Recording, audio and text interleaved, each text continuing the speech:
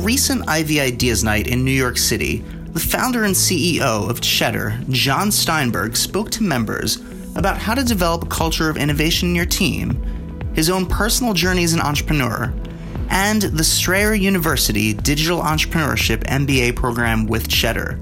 This conversation with Ivy founder Barry Merrick will provide valuable information for those interested in the business world, the tech space, and entrepreneurs alike. Enjoy. Hi. Welcome. Thank you. All right. Thank you so much for being here. It's good to be here. All right. How was your day today? I went to Philadelphia to meet with Comcast because they're one of our investors and one of our partners, and they have this new cable box called the X. It's not that new, and you can say into the remote Cheddar, and we come right up on that now. None of you live in Comcast territories, do you? Does anyone have, you in the back? Were you like in New Jersey or something like that? Philadelphia. Do you have the X1 box? 60% of people, they'll give it to you. I don't think it costs that much more. How many of you know Cheddar? Do you all know Cheddar? Do any of you know Cheddar? Well, everybody knows it now. Yeah, everyone knows it now, right? So when you say Cheddar to the remote, it either launches your channel or you order cheddar cheese from Amazon. No, it just launches the channel. Actually, what's amazing is in Google now, if you search for Cheddar, we've managed to totally push the cheese down in the ranks. We've out SEO'd the actual dairy product. Of all the cheeses you could have beaten, Cheddar is like a real tough competitor. Yeah, it is. It also means money. You know Cheddar means money, right? Yeah. Okay. So your career highlights, right, are very impressive, but I want to rewind the clock back a little bit. When you were growing up and looking ahead, how were you thinking about what you wanted to do in the world? What was your journey like that it led you to places like Google and BuzzFeed and eventually Cheddar? So we moved to New York when I was telling you this. We moved to New York when I was 8 or 9 years old, and I was bad at sports. And I went to this school on the Upper West Side called Trinity, and I had a very bad experience there. I was picked last. They every day during lunch, they played this game on the roof, this like version of football, and I was picked last. And I went home every day and I cried. I'm actually not joking. But it's okay. If you want to laugh at the fact that me as a little 8-year-old boy was crying, you guys are that sick that you want to laugh about that. And then personal computers started really coming out, right? And I got an Apple IIc, and it was like the most amazing thing that I had ever seen. And then shortly afterwards, there started to be these dial-up bulletin board systems you dialed in locally with like modems and stuff like that. It's so funny. So many of you in this room never had a modem, which is kind of amazing. And this is before America Online, I dialed into these things and I started uploading files and creating message boards and getting into all this stuff. And I just thought to myself, I just knew it was going to be huge. I just knew it was amazing. I loved it. And my parents, to their credit, they like leaned into it. And they were on board with it and they let me do all this stuff. And so I fell in love with it right away. I always loved computers. Okay, amazing. And then, so you got into it at this young age, and when you were charting your course in terms of like actually thinking, okay, I want to be an innovator, like I want to actually do this for a living and so forth, like what was kind of your mindset and what was your vision back then in terms of like what you wanted to achieve? Well, the interesting thing about the internet is, and it's funny, like, I do a lot of interviews and stuff. I haven't really talked about this, but because it just doesn't come up that much, is everybody in this room takes it for granted that the internet is just a part of the fabric of their lives. Everyone here uses the internet. In the late 80s and early 90s, there were people that liked the internet, and there were people that didn't like and didn't use the internet. It was like people who like Chinese food. Some people like Chinese food. Some people don't eat Chinese food, right? Like some people like movies. Like it's like if you think of all things in modern culture, some people here like cycling. Some people don't like cycling, right? Like that's what the internet was like, and I just really liked it, right? And I followed it very closely, and I knew that I wanted to do it. And then, when I went to Princeton, it was all I wanted to study. And I got to meet, Nicholas Negroponte and Sherry Turkle, and I had this professor, Paul Starr, and I got to, write my thesis on it and be super involved and super into it. And then I just sort of stuck with that. And that was good for a while. And then the dot-com bubble exploded. And then everybody was like, oh, you know what? The internet's bullshit. Like this is never going to be a thing now. Like it was all a joke, right? And so it was hard to stick with it during that period of time. and I mostly did with some, amblings on and off paths. But I always liked it. From the minute I saw it, I liked it. Got it. So it was something you were passionate about. You saw its potential, even when people thought maybe it was bullshit, but you thought, no, this is going to really change things. And then you've been intricately involved. So before diving into... I'll tell you one other thing, which is kind of interesting, is that there have been moments where I've seen things where I felt the same way. And one of them I was totally wrong on. I'll tell you the one I think that I'm right on.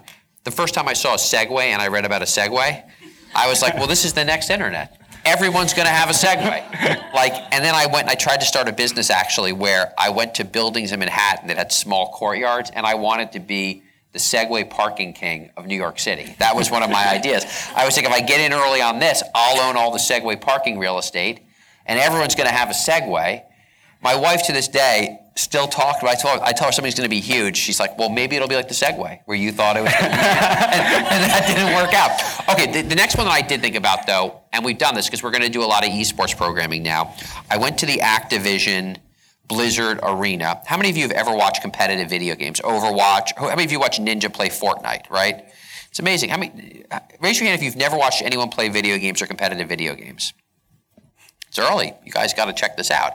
And I went to this arena, and the screen was giant, and the guys were up front. And right now it actually is all guys, unfortunately.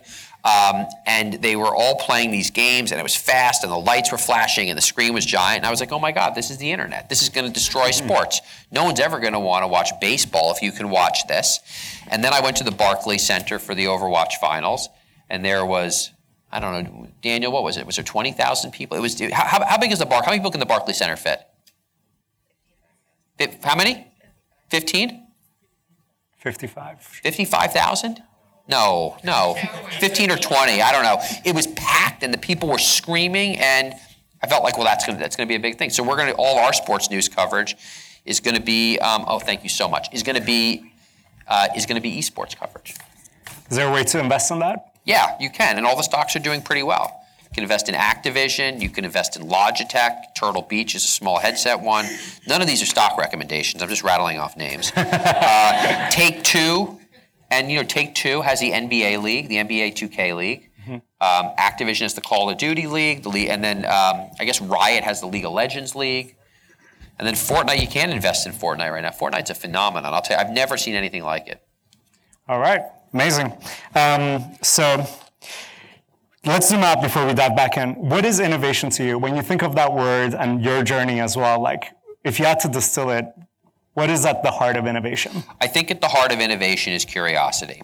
And I really do think that. And I think that at the heart of it is, are you a person who sees new things and is threatened by new things and wants to just shit talk them till they go away, which is what large companies do about new things, because every new thing becomes a threat to the incumbency? Or do you see it and get excited and say, how do I be part of this? How do I get to embrace this? Where's the place for me in it? And if you love that and you love change, and you're curious and you love seeing new things, then basically innovation is what comes after curiosity. And I'll give you, to me there are more things that I find interesting than not interesting. And on this video game stuff, when Fortnite was getting really big, I was like, I got to play Fortnite. I got to understand it. Even if I'm the worst Fortnite player in the world, I got to play Fortnite, right? And a lot of people are like, Fortnite's stupid. It's a waste of time. It's bad for kids, blah, blah, blah. Because it's not that easy to play Fortnite. You got to download it. Now that it's on iPhone, it's easier, but you got to download it. It's a big app, and then you got to install it, and you need a really good computer, and you got to figure this out. And most people would rather just lay face down on the couch, right? So, do you choose to try it? My son got really into wakeboarding, right? And again, I prefaced it with me not being athletic, but my wife's like, we're gonna go out, we're gonna go try doing wakeboarding. And to me, it's like, I gotta try it. I want to try to wakeboard. I want to see if I can do it. I want to see what it's like. What does it feel like? How does it work? And I think that's one of the healthiest feelings to have in life. And I think if you don't feel like that, really, what's the point of getting up in the morning, right? I love how you put it as curiosity being at the heart of it. And I think most of us, like, we all like the idea of something new and like exciting and so forth, but then the reality of creating something new and exciting actually has Well, that's the second challenges. piece, but let's talk one more bit about curiosity. I used to give this example in speeches. I don't anymore, but it's a good thing. Somebody wrote this up in a Business Week article about Jeff Bezos, and Bezos goes to this small diner or what have you with a reporter, and the menu has all of these regular items. And one of the items is breakfast octopus, okay? And Jeff Bezos orders the breakfast octopus. He could have had eggs. Maybe I'm getting the story half wrong, but I think I'm getting it half right. He could have had eggs. He could have had French toast. He could have had this. He could have had that. And then there's breakfast octopus. And the reporter said, well, why did you order that? He said, I must have the breakfast octopus. I must have the breakfast octopus. And that's why Jeff Bezos is where Jeff Bezos is. Okay, so now you have the curiosity, what do you do? All right, well, it's what I tell all of our students all the time in our Strayer program. Your idea is worth nothing. Your idea is just worth nothing. Everybody in this room has an idea. Everybody had the idea for Cheddar. Everybody had the idea for everything. But who decides 1 foot after the other, incremental progress every day, I'm going to work on this. And most people don't do that. And so, when people come to me with their business ideas, my new answer to them is, I don't really know if your idea is any good. And to be honest, I don't really care if your idea is any good. I would sooner, if somebody came to me with a really stupid idea, but they were like, I'm going to work on this every day. I'm going to make incremental progress. If somebody came to me and said, like, my business, like pick like a bad Shark Tank idea. Like, my idea is, I'm going to make handheld waffles. I'm going to be the best person at handheld waffles, and I'm going to wrap different kinds of sausages in waffles, and that's going to be my business, right?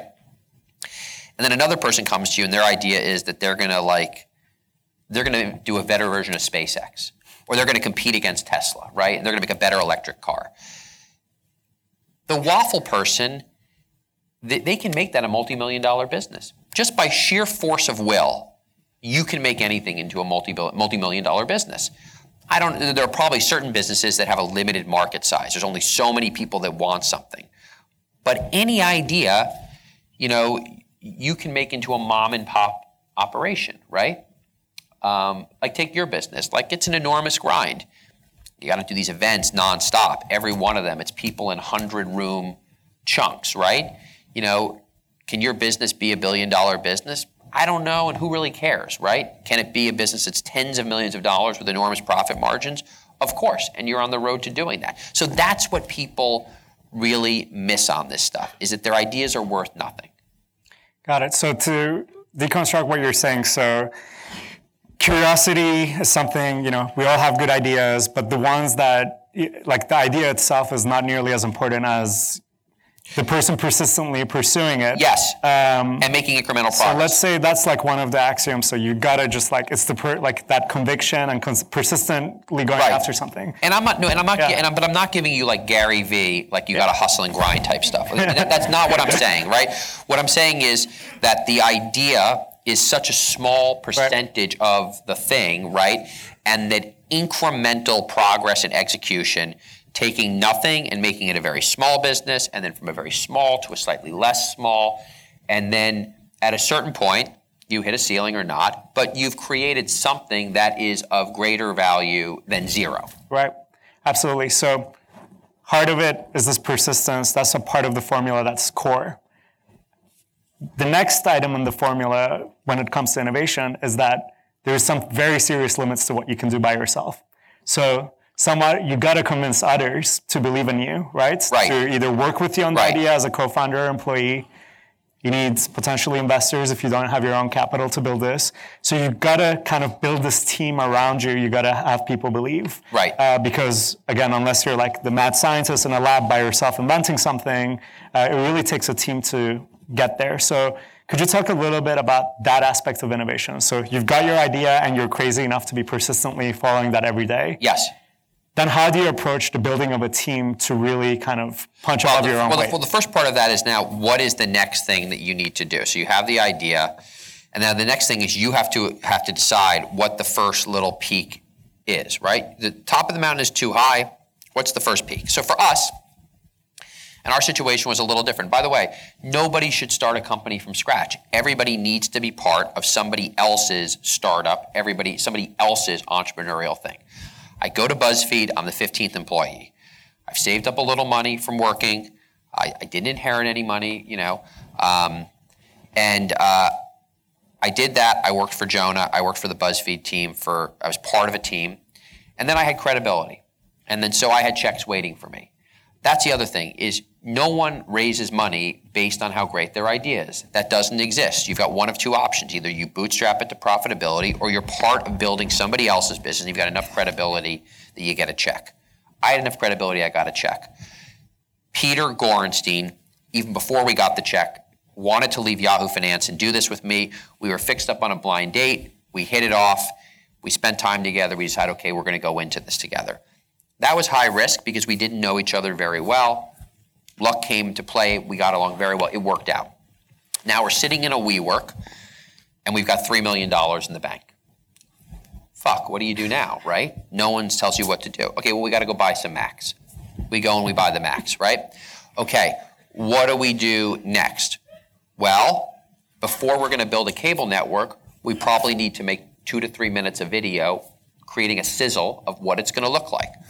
Okay, well, let's try to hire some freelance people. Let's post some ads. Let's try to meet some people who can come and can work this. And, it's a little bit like, what's the movie where they all go on that bachelor trip? Hangover. And then the wolf pack had 3 wolves, and there were 3 wolves in the wolf pack, right? And then we shoot the video, and it's terrible. And that's the other thing. When I took this idea to CNBC, and I wanted them to be my partner in it, and they decided not to do it, one of the senior executives said to me, John, how are you going to do this on your own without us? And I said, one foot in front of the other. And then he said to me, when you launch this, it has to be really great day one. I said, oh, no. It's going to be fucking horrible day one. Because how can it not be? So then we did a few minutes. We made a few minutes. It was horrible. I showed it to the first investor. I could see on one of my investors, Satya, I was in San Francisco. I showed him the sizzle, and the look on his face was he wanted to tell me how horrible it was, and he didn't. And I've talked to him about this since. Like, he didn't know what to say. He said, I knew you'd make it better, but yeah, it was horrible. So now we got 3 horrible minutes, and the next thing is, well, let's see if we can do an hour live. We go to the New York Stock Exchange, who bought into the vision right away, again, based on the credibility of what we had done before. We run out of content after 40 minutes, and the audio doesn't work, right? But the nice part about it was we could only go up from there, right? Like, it wasn't going to get any worse. And then we came back the next day, and it was slightly better. And now there's 4 or 5 people at the company. We have a third-party contractor that's helping us do some of this stuff. And I remember coming home on like the Wednesday or Thursday and turning to my wife and saying, Jill, we have to do an hour. We can never go backwards. So that means we got to do an hour a day every weekday from now till the end of time. And then we basically have to go from an hour to 2 hours to 3 hours. And we only have 4 employees in the company. And what am I going to do? Do I have to do this forever now? Like, what if I can't be there at 9 o'clock in the morning? Like, who's going to do it? There's only 4 people at the company. 2 of them are operating the computers. Peter is the one with me on camera because there's nobody else at the company. Like, I didn't quite think this all through, right? But we hired Kristen, and Kristen became an anchor, and we did that. And as we launched this esports coverage, we did our all hands last week.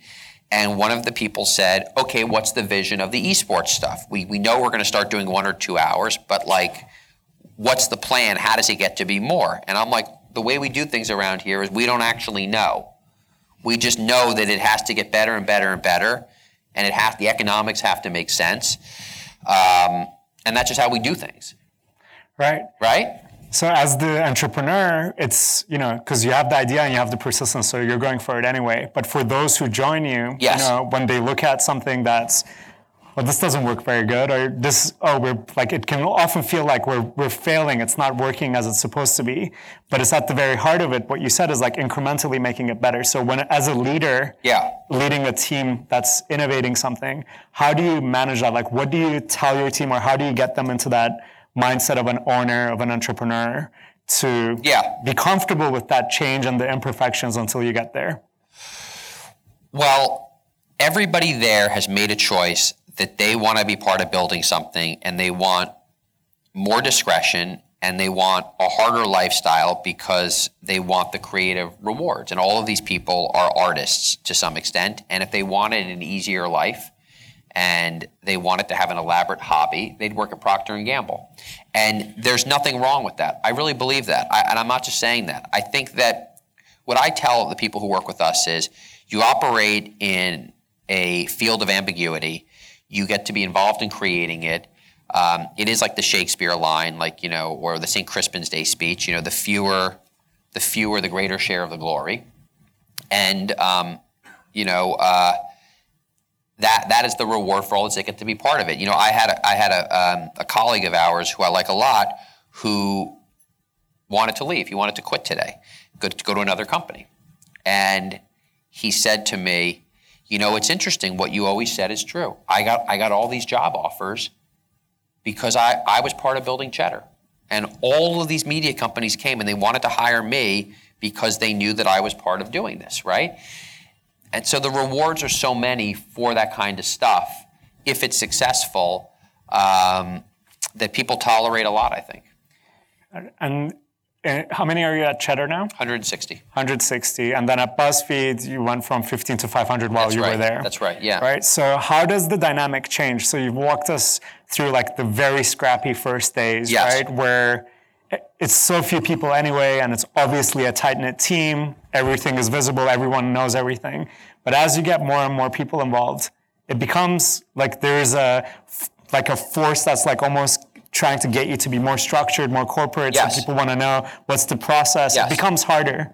And for many people who work in very large companies, like they're not even, like they haven't been a startup for decades sometimes. So just curious if you could like walk us through the different phases. So you outlined the initial phase, but as a company scales, how do you maintain, whether it's from hiring to also keeping people motivated and separating very innovative teams versus teams that just like maybe just operationally do the same thing over and over again? How you manage those transitions? So, well, the inherent challenge in this is that you have to build structure and you have to build process.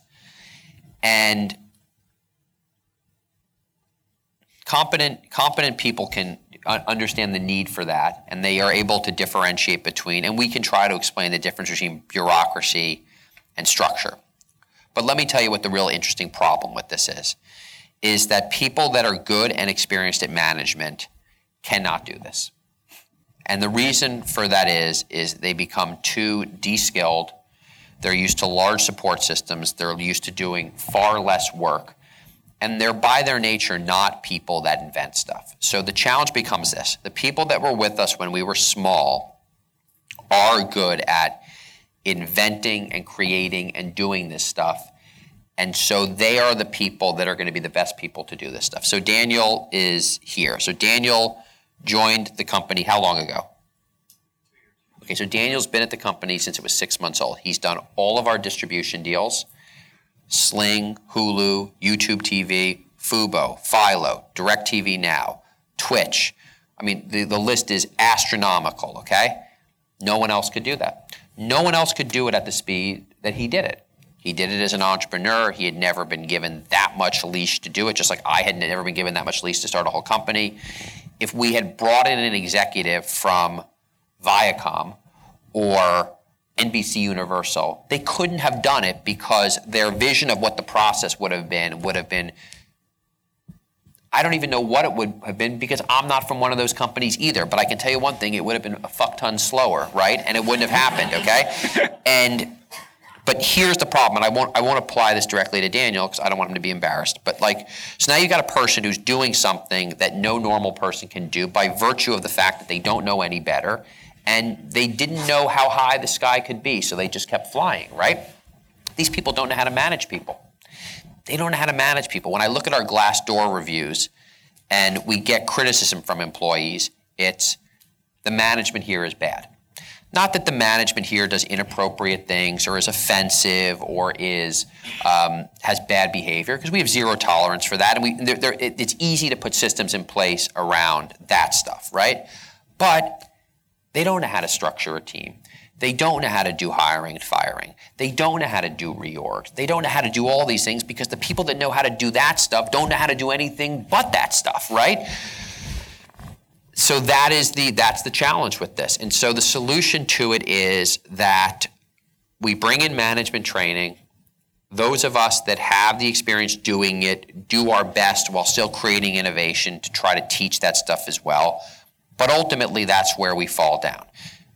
The irony of it is basically every company falls down on that, because I think you'd be hard-pressed to find any company in the United States, any company in the world, where people are like, oh, you know what? My manager's a great manager.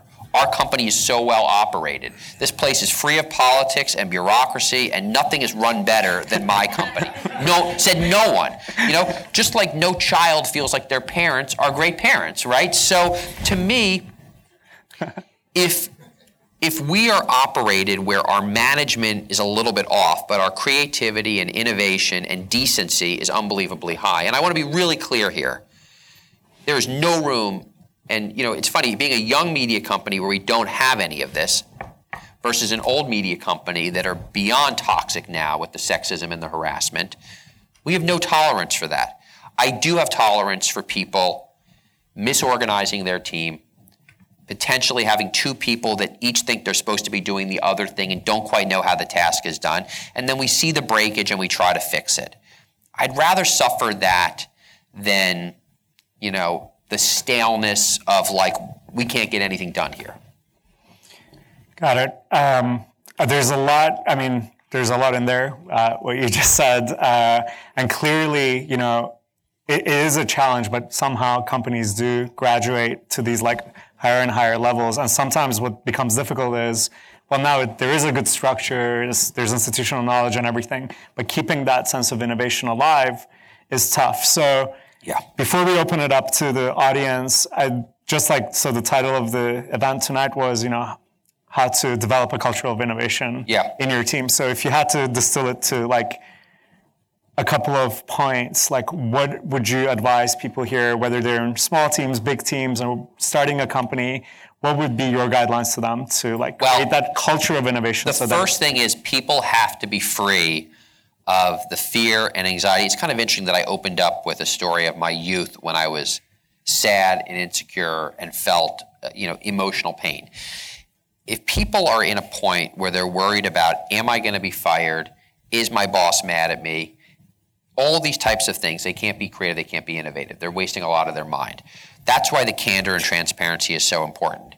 If you're doing a bad job here, we're going to tell you what you're doing good, we're going to tell you what you're doing bad. You never need to be left wondering where you stand, If you're on the verge of being fired, we're going to tell you that, and then we're going to fire you. But you're never going to be in this world of devoting your intellectual energy to fear as opposed to creativity. So what would you call that? Transparency or communication? The term that Kim Scott uses, who is a woman that I had passing business work with at Google, I think she calls it radical transparency, I think is what she uses. And I think that, I do give that feedback to our managers a lot.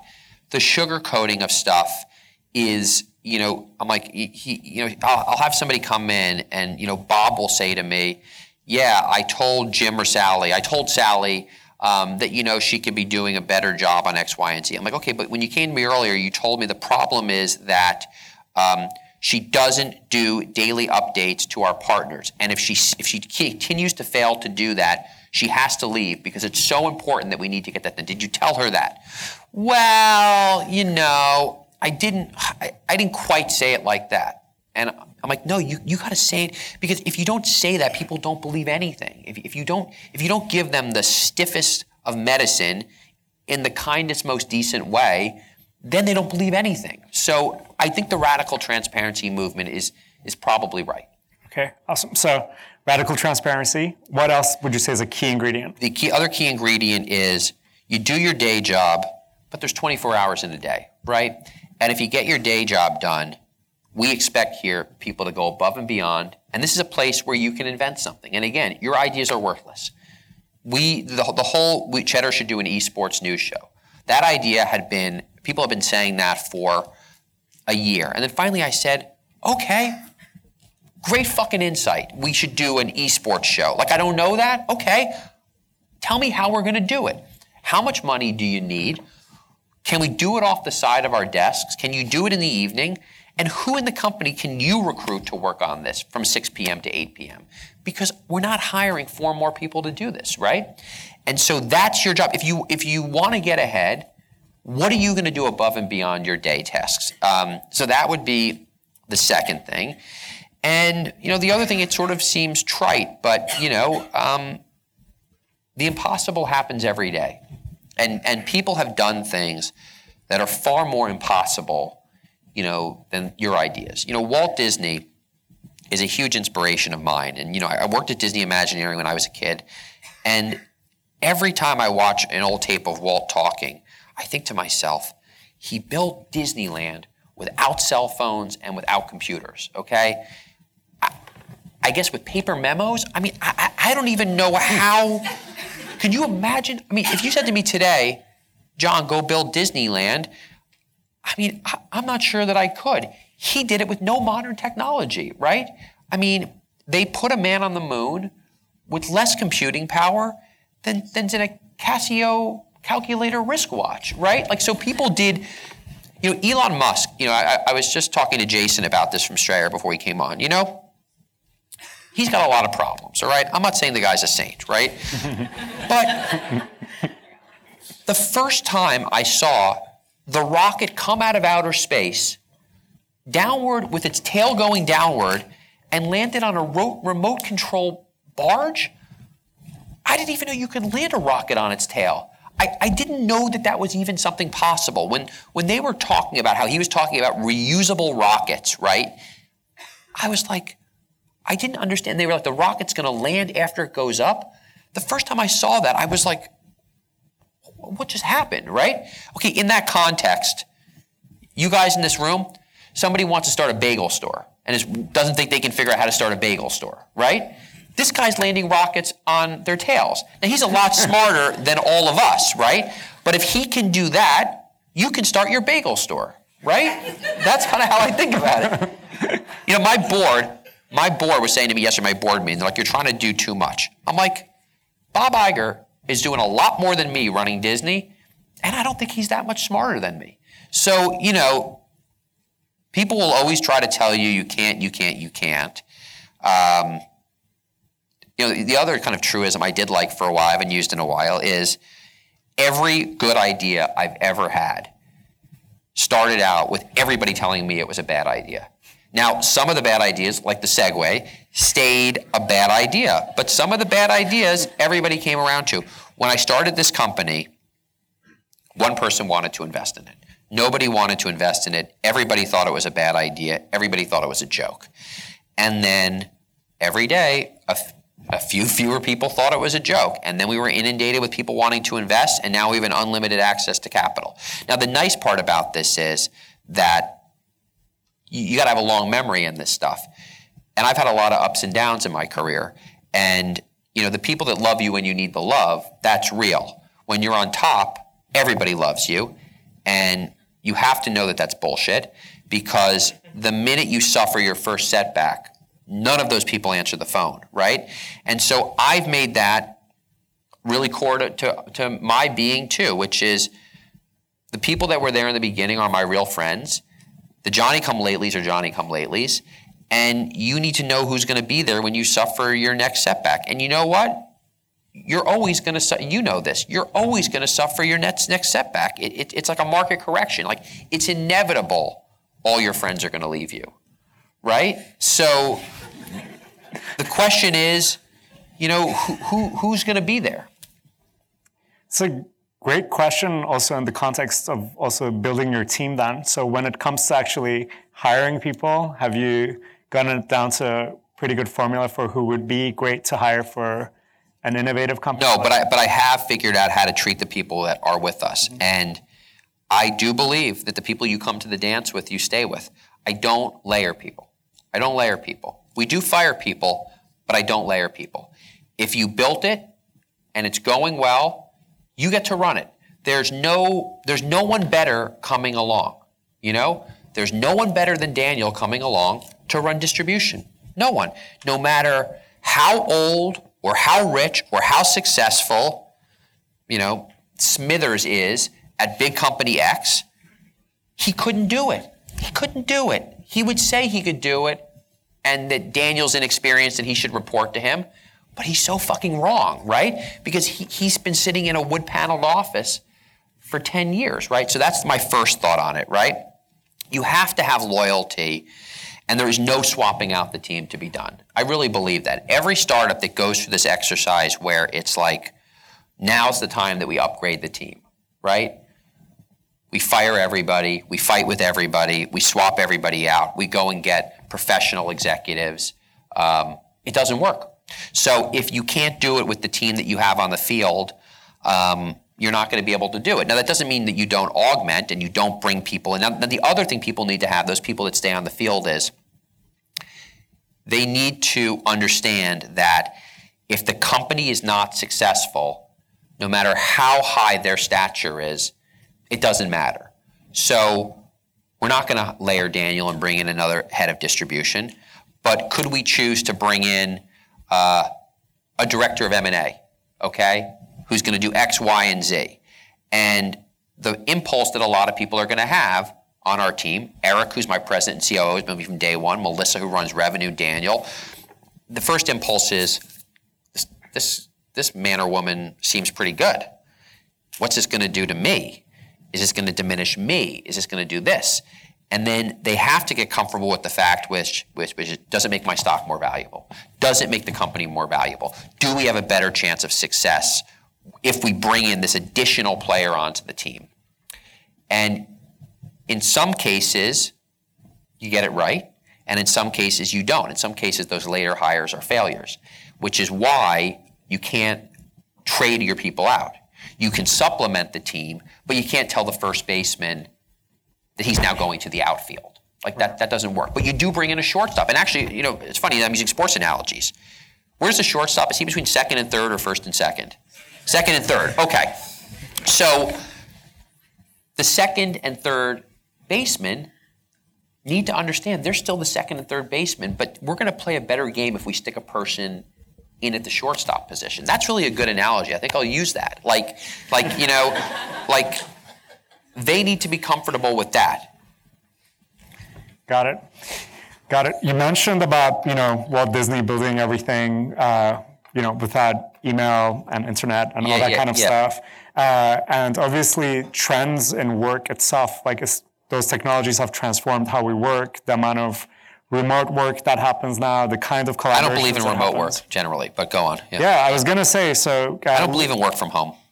So looking ahead with these kinds of trends, how are things changing with today's, like, the more millennial workforce, and not just like in a year, but 5-10 years from now, how do you think like this building innovative teams and managing teams, what will always stay the same at the core, and what do you think is fundamentally going to change in the near future?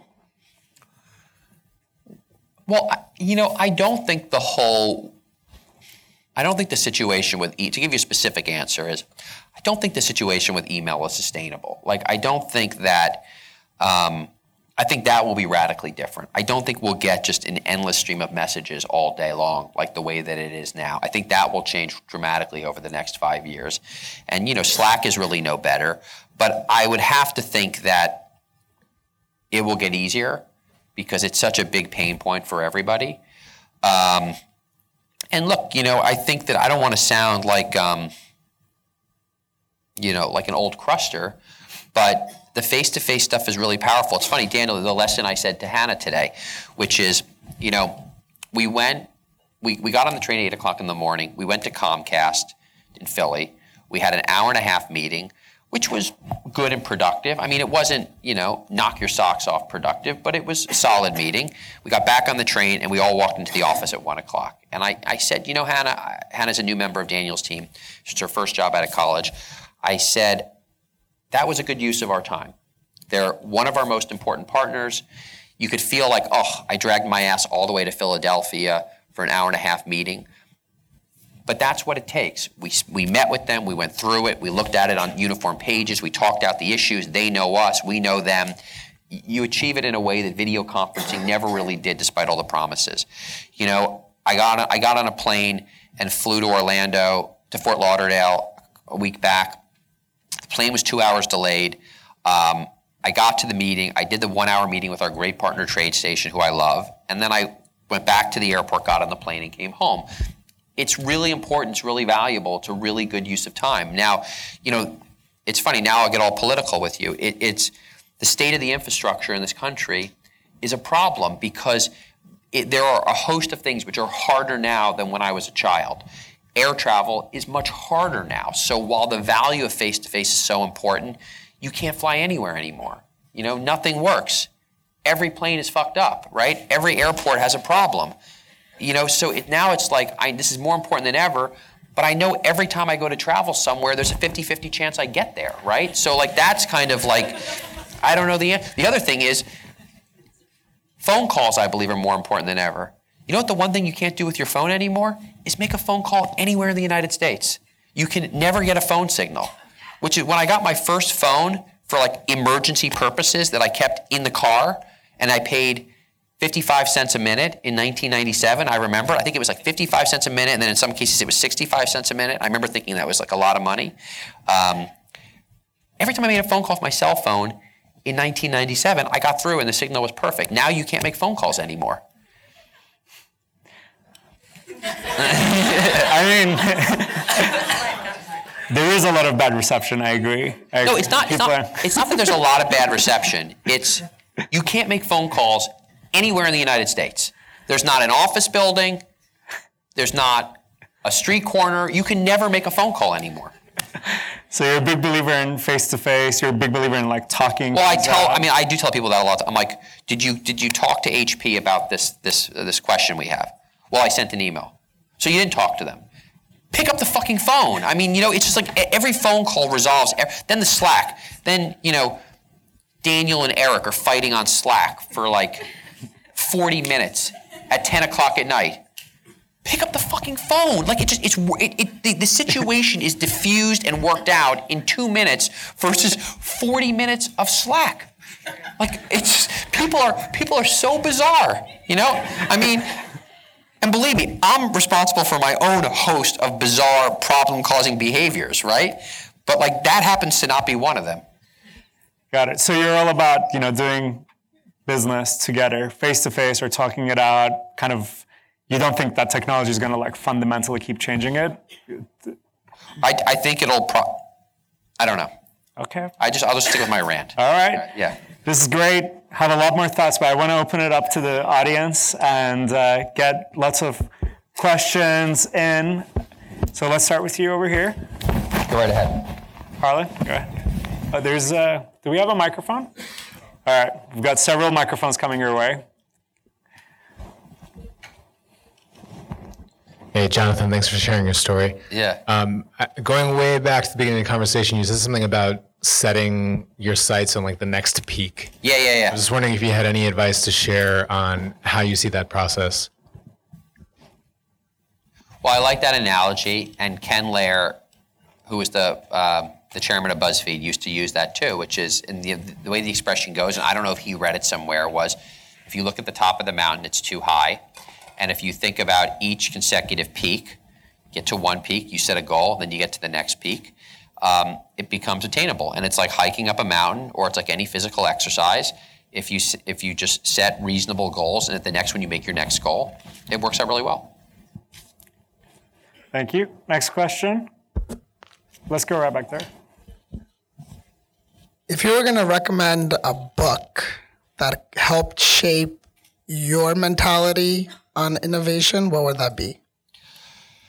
Well, there's a few that I really like. And I like the historical stories of industries that are similar to ours. So for us, you know, when I read the book about the founding of ESPN, those guys have all the fun. I really liked I found a lot that I liked. You read that, sir?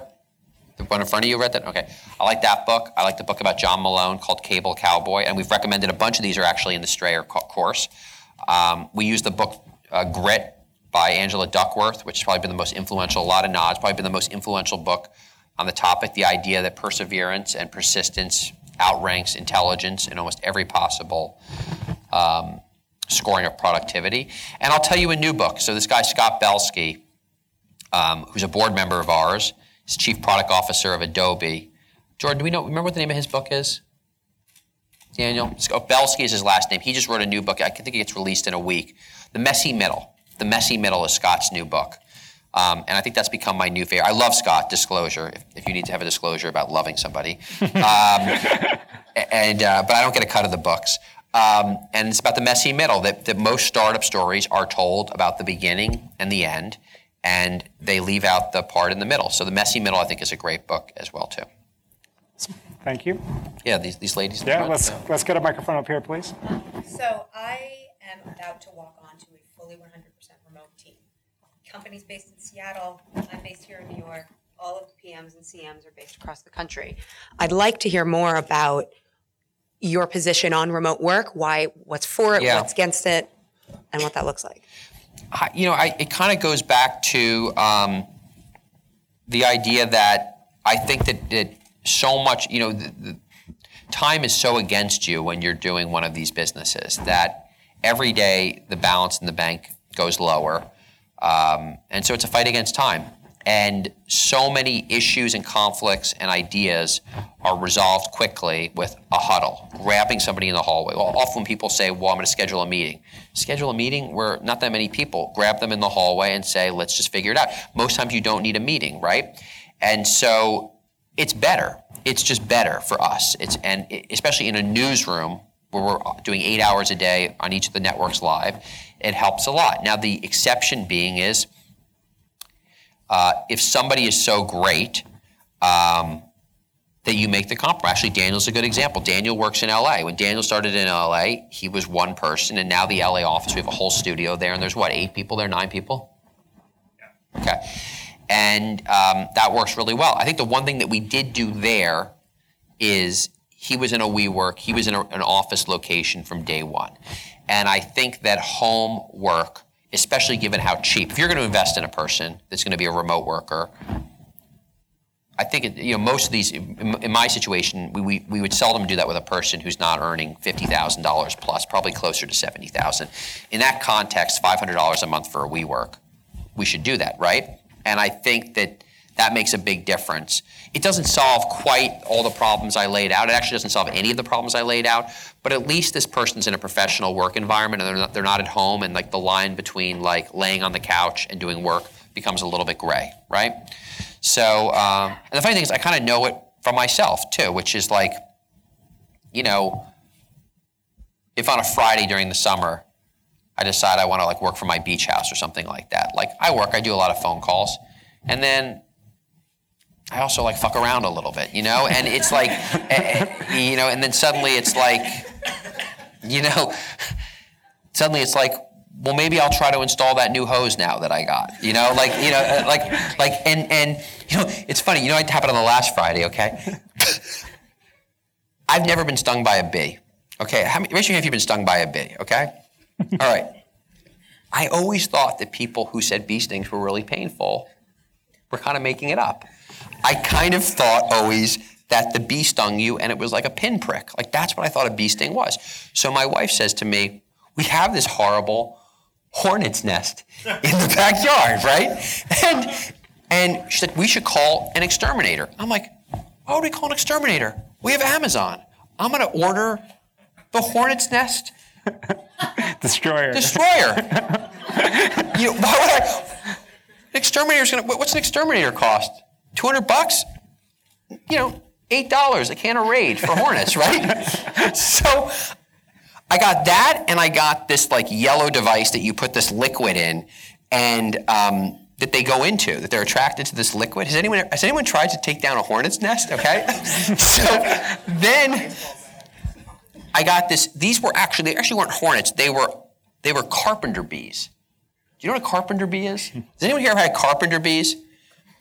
Bees are an amazing animal. There's underground bees. These bees live underground in a hole, okay? So I went and I got the carpenter bee stuff, which is like this foam that you have to spray into this hole, okay? Bees get angry. I also thought that was a lie. I'm like, they're insects. How would they know to be angry? Like, don't they, and also, if they're not, like, threatened, why would they attack, right? The minute I started spraying this foam, they figured it out immediately, right? And they stung the shit out of my left hand, right? It was so painful. And the reason why is they inject venom, I guess, into your hand. So it's not even like they sting you, then your hand hurts for like 3 days, right? So, moral of the story. Don't work remote. I think because that's what you end up. Were you supposed to be at work while this happened? So I was doing this on Friday. Oh, you were working. While I was supposed to be working from home, I had this bee incident go on, you know? But I think the other moral of the story is that I never believed it. Like, I had to see it for myself that bee stings really hurt, right? The other thing is that my 8-year-old son got stung by a bee and was really upset about it for like 3 days. And I was like, Cooper, stop complaining. You got stung by that bee a day ago. How much could it hurt? And my wife just kept arguing with me about bee stings. I think, like, if you're in an office environment, you're around other people and you see things happen, it's the opposite of me not believing bee stings hurt. Right. Now your colleagues will know what you're up to when you tell them you're working remote. Like you right here. No, you right here. Go right ahead. Oh. I can Wait hear you. 1 sec for the mic here.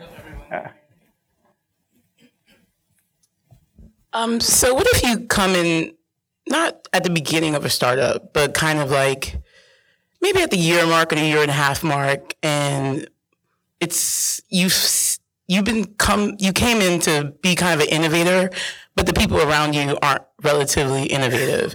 Are you kind of wasting your time in this particular place, or should you bear with the people and try to get them on board with your mission? I take it this is a purely hypothetical question. Here's the thing. So this guy that tried to quit on me today, and he didn't quit. He's staying. He said to me, I brought in this new project, this great idea, and this special thing that we're going to do with Apple. And it's been like 2 days, and it hasn't happened, and therefore I don't have sway in the organization, and people aren't listening to me, right? And I said to him, I have to ask for things 10 times to happen around here, just because there's a lot of priorities, and you got to keep pushing on stuff, and that's just the way that it is. And, you know, my dad is fond of saying, it's called work for a reason, right? And so you got to ask yourself, are the people not innovative? Is it a bad company? And I've left plenty of companies after a year or less. And maybe it is. And maybe these people, you know, are not good people, right? Or maybe it's just that part of your challenge is you need to push these things through and keep at it and figure out how you bob and you weave. And that's really the difference. But nothing is easy. Let's go back there, please. Why is it worth pursuing an MBA if you are an entrepreneur? Well, I think that our program is different. I mean, obviously, I think it's different because I've invested a lot of time and work in it. We all have. I think that it's directly applicable, and what we're doing is not pie in the sky. It's like, look, if you found any of this interesting, like, this is what we do with a lot more rigor.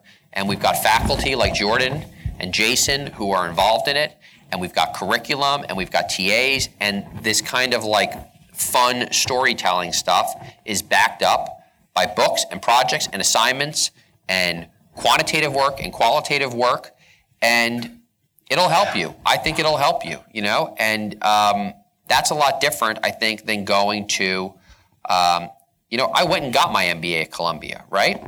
The accounting was really valuable. The accounting courses, I love accounting. We put a lot of accounting into our entrepreneurship MBA because I feel like it's unbelievably important for entrepreneurs. All of the valuation models that we did and all the finance stuff that we did for bankers, because a lot of people that go to Columbia Business School want to be bankers, was a big waste of my time, you know? And I didn't like it, and I didn't learn it, and none of it's even real, you know? So I don't think getting a traditional MBA makes sense. I think ours does. Obviously, I think it does. To be honest, I've got a lot of questions about traditional university education. And, Carl McDonald, who's the CEO of Strayer, talks about this a lot. I believe that there's a good shot that my children will not go to a traditional university. I would be very happy if they didn't. I would be very happy if my children have a passion for a particular field of study and they want to learn online and they want to have a portion of that be offline as well too, and it's going to allow them to achieve their dreams. I don't think, and maybe they're self-direct. I mean, there was a lot of, when I went to Princeton undergrad, there was a lot of people that embraced the liberal arts education and loved it and did the reading and did the English and did the math. And there was a lot of people that didn't, and it was just a waste of time for those people. I think and the reason why I use my children is it'll be totally changed by the time they get there. And then the question is what happens to the people in the middle. And if you say, hey, you know what? I want to go to a traditional educational institution and I love English and I love the classics and that's my passion and I want to study that for 4 years. Or I love a traditional MBA and I want to be the best Wall Street analyst on earth and I want to go to Columbia and do that. Then, I'm a big believer. People should do what they want to do. But there's no shoulds and musts in life. And if you say, I want to be an entrepreneur, I want to build businesses, I also love English literature, and to do English literature, I'm going to take a class on Linda, or I'm going to find an online group, or I'm going to audit a class here to do that, and I'm going to be where I want to be as an entrepreneur by doing the Strayer MBA, then you assemble what you want. But nothing gets you anything anymore. I mean, to me, I think that really I was the last generation where you went to an Ivy League school and they just handed you whatever job you wanted, right? I'm 41 years old. That was the deal. You go to Princeton, you pay a fuck ton of money, and when you get out, you get whatever job you want. And that was actually fading a little bit in 99 when I graduated. Now, I don't know where anyone who works for me went to school. I don't know where any of them went to school. It's not relevant. I'm sure they told me at one point. I kind of forget. Sometimes it comes up. Daniel went to some school in California. I don't know which one. It's utterly irrelevant to anything that he does. There you have it. And what's the structure of the course? Is it how many weeks? How much time investment? So it's a full MBA. You can do 1 to 2 courses at a time. Most people do 1 to 2 courses at a time. We have 7 courses now. We're adding the courses on an ongoing basis so that you can on your timeline, no one can go faster than the courses will be made available. And it takes 2 years at the average clip. Is that right, Jordan and Jason? 2 years is what a little more? Yeah. 12 courses, you take it at your own pace. But most people do 2 years for the average student, yeah. Got it. Great. I'm going to do one more question from the audience. Let's go right there, please. The white shirt. And by the way, the Strayer folks, just hop up a little bit, and Jordan hop up a little bit, just so that they can identify your faces. Everyone, I'll be around. Ask these folks around. These guys have been my partners now for years. Yeah, and we're definitely going to include a link to the course as well for anyone who's interested, and sounds like a really valuable way to learn. So I appreciate that. Hey, I had a question regarding retention of employees. So as Cheddar grows larger, how are you evolving your total rewards offerings to employees to keep your key talent or high performers being poached away from larger tech? Benefits is a very interesting question. And so first of all, I think we have excellent health insurance. It's funny, we were just, when we talk about these things, and some of our senior executives felt that our mental health benefit that the insurance company offers was not particularly good, and then we're going to look to supplement that, right? But I think we've got great health insurance. My family is on it. We're very happy. How did it go with the baby with the health insurance? Pretty good, right? Daniel just had a baby. Well, very healthy, but babies are expensive. So we think about stuff like that. We think about the work outings. We went to a baseball game this summer. We also went to Kick-Axe, which I actually think was a big mistake. Yeah, I think it was not safe. And had I known about it before, no one got hurt. It was awesome. No one got hurt, but the axes ricochet like 7 feet, and so I think axe throwing? It's axe throwing. We should not have taken the company to Kick-Axe. Okay. Were you the target? Or? No, but it's so funny. Our chief operating officer went out the next morning with one of his colleagues, chief operating officers at another company, and the guy said to him, "Oh my God, that's so dangerous. We would never have taken our employees to that. And then Eric said, I'm so glad that he said that the day after we did it, because, there's a fun stuff. Now let me give you an example of a benefit that I don't think is worth it. Matching 401k, I think, is a mistake. Yeah, it's a big mistake. Look, you don't have to agree with everything I say, go run your own companies. We do 401k. Here's the problem with matching 401k. That's real money. And you know what? You're excited for about 10 minutes, and then you have forgotten that we're giving you that money. And you think, well, it's not real money. It's not in my pocket. I'm going to get it when I'm 65. You forget that we're giving you the match. I think we're better off just giving you that as salary, right? My favorite example that I give at BuzzFeed, when we did BuzzFeed, I think we did matching 401k. I think I have the story right on this. We also did free sodas. People were happy about the free sodas every day of their life. People were happy about the free sodas. No one remembered the 401k after the first day we did it. So for it to be a benefit, you have to feel a benefit. I don't believe that businesses are nanny states. We don't have to do things for you that are good for you out of some paternalistic nature that you don't appreciate, right? So what I actually said to the employees is, because this came up at all hands, I said, you know what? We have 160 employees. If I got a petition from 80 people here saying that they wanted matching 401k as opposed to routine raises done on an annual basis, or even just some kind of petition saying what everybody wanted for matching 401k, we'd look at it. You know what? I didn't get the petition. So obviously people didn't care that much. Seems like a weird note to end on. Before we wrap up, before I want to ask you a concluding question. Before we do that, I'd love everyone to just kind of turn around and make eye contact with someone you haven't met yet and remember that person so that you can talk to them right after we're done. So just identify someone you haven't spoken to. Just wink or wave. Okay? So when we get up from here, what's up?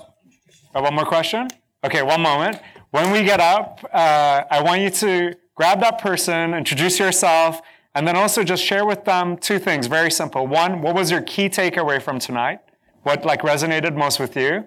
And then what's the one thing you might do differently tomorrow? Okay, so as Jon was saying, this face-to-face thing is really, really important, and this is a great opportunity for you to spark a new thought and kind of crystallize some of your learnings from tonight.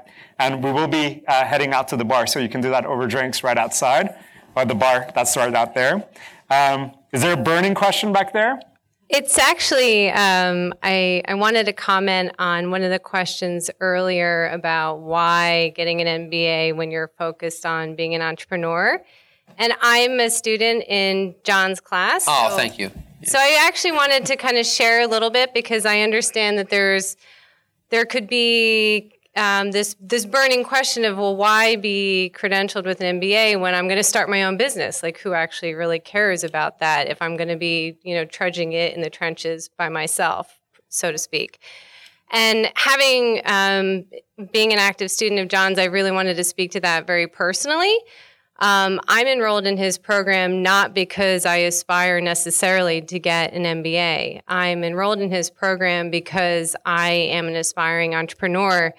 And in my life, although I'm surrounded by amazing people, I don't have people in my life that have the knowledge and the skills to start a business. My father is a civil engineer. He's not an entrepreneur. And so to be able to be in this program and, take these ideas, as Jon said, that are worth shit, unless I actually do something with them, and to be able to take them off the shelf and to lay them out in front and use Jon and these amazing, books and skills each week and these foundations to build and build and build, I can decide whether or not these ideas actually have legs and muster. And so I can do it in a very controlled environment that is actually kind of risk-free.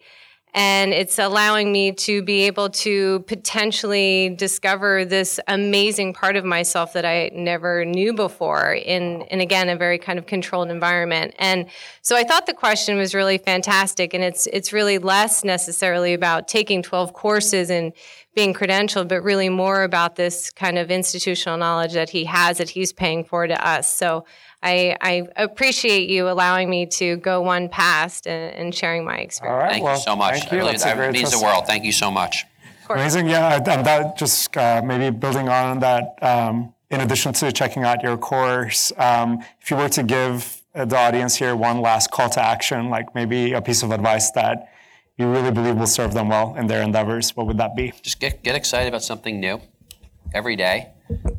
I mean, that's the bee story was ridiculous. I realize that. But, I also think that there's a lot to learn. There's a lot of great stuff. I mean, the world is, look, it's a tough world right now, right? We got a lot of bad, crazy stuff going on. But there's interesting things to be inspired about every day that don't cost money. And so be excited about stuff. I mean, there's a lot of people in the world that aren't excited about new stuff. And those people don't have the opportunity that all you guys do because you're all here on a Thursday night at 8 o'clock and you've chosen to be part of this and you've chosen to be here. And you know what? You could have been watching Netflix or you could have been at a bar, although you get to go to the bar afterwards. But so lean into that because that's something really special that everyone in this room has. So thank you for coming. You made it nice to have all your questions were great, and it's been a pleasure. Thank you, John. You were fantastic. Thank you. We really appreciate it. Yeah. That's our show for this week. Thanks again for tuning in to the Ivy Podcast by Ivy, the Social University. We are the grad school for life, and our mission is to spark world-changing collaborations by introducing you to the most inspiring people, ideas, and experiences in the world. Check us out at ivy.com for life-changing advice and gatherings, and the foremost thought leaders shaping our world today. For more information about the Ivy community, and to find out about events happening near you, visit ivy.com and email us via membership@ivy.com. Dream big and stay inspired.